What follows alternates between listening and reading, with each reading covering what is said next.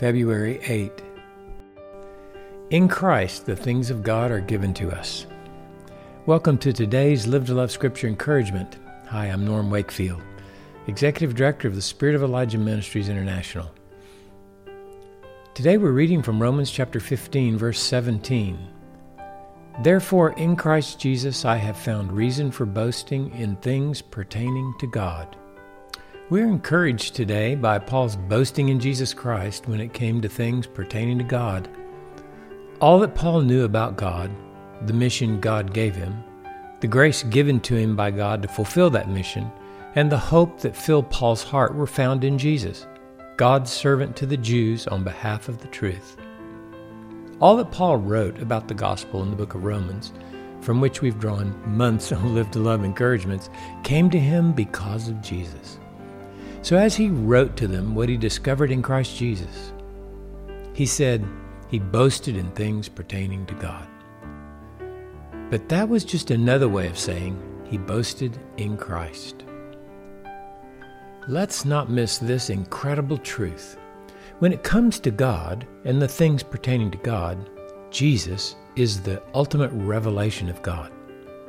God himself declared that Jesus was his Son. That's Matthew 3:17. And who would know God better than the Son of God? Jesus went a huge step further when he declared that he and God were one. To know Jesus was to know the Father. That's what he said in John 14:7. Jesus said in Matthew 11:27, "All things have been handed over to me by my Father, and no one knows the Son except the Father. Nor does anyone know the Father except the Son, and anyone to whom the Son wills to reveal him." That's exactly what Paul was saying to the Romans. Jesus had revealed to him everything that he had shared with them about God in the gospel. Therefore, Paul could boast in things pertaining to God because he had received them in Christ Jesus. The same is true for us who believe in Jesus. If you have any understanding about God, if you believe in him, if you love him, if you stand justified in God's presence, if you have had the love of God poured out in your heart, then you can boast in those things because they're gifts from God through his Son, Jesus Christ. This encourages us to not be shy in speaking about the things of God that have been given to us.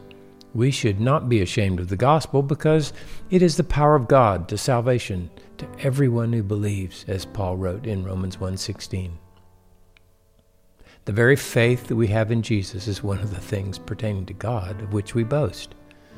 We don't boast that we believe that we chose to accept Jesus, that we are saved because of something we've done.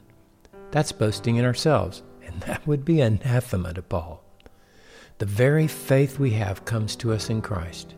It's how we know we're loved by God, and knowing we're loved by God is the fountain out of which we drink.